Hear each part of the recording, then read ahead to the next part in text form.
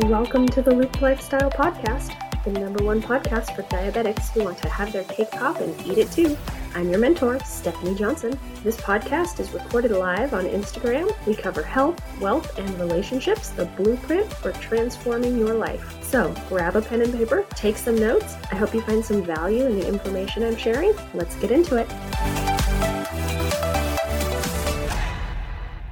Welcome to Tilt, Transform Your Life Tuesday. I'm your mentor, Stephanie Johnson. My husband and I have spent the past 13 years working on a shared financial vision, but we weren't always on the same page when it came to our finances. I was a chronic credit card user and had endless debt, and he never bothered to check his bank account. He would just spend money until it was gone and then wait for his next paycheck. Financial conversations and decisions were tense, to say the least, especially when unexpected expenses came up. We often had an us against each other view, but once we switched our mindset to be us against the problem, things got easier. We went from a place of endless debt, living paycheck to paycheck, to the comfortable lifestyle we now enjoy, and I'm going to share our best tips to help you do the same. It's important to build trust and openly discuss financial concerns. This is something we did before we even got married. He was well aware of my debt and financial situation and that I would need help and support before we even combined our finances, and we had to develop a plan to deal with that. Money is a touchy subject for most couples. It really helped me to share my concerns about finances. It also helped me to remember that there is no right or wrong way to deal with issues like unequal assets, layoffs from work, and credit card debt.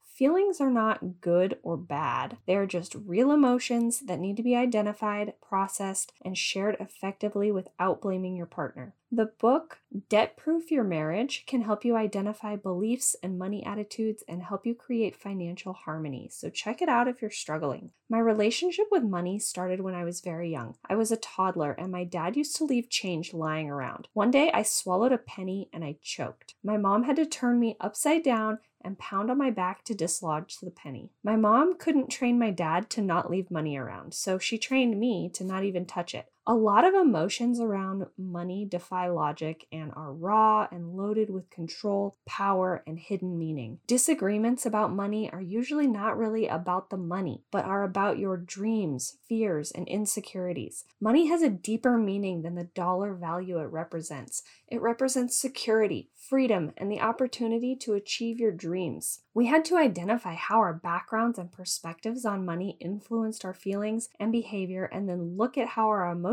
affected our discussions and our ways of dealing with financial decisions. We had to be completely transparent with each other about money and our past history with money in order for this transformation to be successful. This meant being honest with my husband about when and how much money I would lend to my family and friends, and how much I was trusting them to pay back or willing to write off if they couldn't. Talking more openly about our hopes and dreams helped us prioritize our time, resources, and finances. This gave us a sense of purpose as a couple and has truly helped us find happiness. This also made it easier for us to get out of debt and save for our son's future. Prioritizing your goals together is central to sustaining a happy home. We thoughtfully and respectfully wrote down our financial goals. We wrote down our current finances and took a realistic look at what we spent and at what it would take for us to get out of debt and buy a bigger home for our family. We drew closer together the more time we spent processing our financial dreams together. This allowed us to talk honestly about our convictions and financial objectives. We created a plan to save and buy a bigger home. We committed to keeping our eyes on the big picture. In order to make talking about money easier, we set ground rules for our discussions, agreeing that we would not move forward on a decision without 100% consent from all parties helped allay any fears that a decision would be made that one or the other would regret or be unhappy with. We had to set aside quiet time away from distractions to have these very important conversations. Using active listening, including repeating back what I thought I understood about my husband's stance on a decision, really helped us dive deeper into feelings about financial decisions to allay fears that we could work together. It might be difficult. I know it was for us, but you have to lay out every single penny spent. Every debt you have needs to be listed. every penny spent needs to be accounted for. We had to set up a money management system. We did what worked for us, and you can do what works for you, but we split up some of the money management chores and each took responsibility for our portion of it. There are certain bills that I manage and certain expenses that come from my husband's account.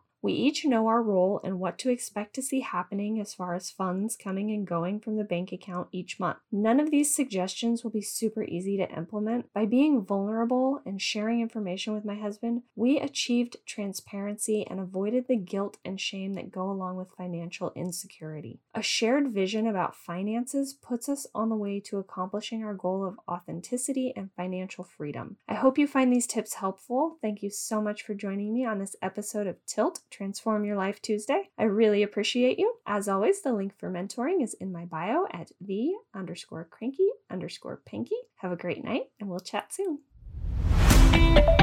Thank you so much for listening to today's episode. I appreciate you very much. If you love this episode, please take a screenshot and share it on your social media. Tag me at the_cranky_panky for Instagram and at @thecrankypanky for Facebook. You can find the application for mentoring at the link in my Instagram bio at the_cranky_panky. Get your application in, we'll have a chat and see if the Have Your Cake Pop and Eat It Too program is right for you. Until next time, stay in the loop.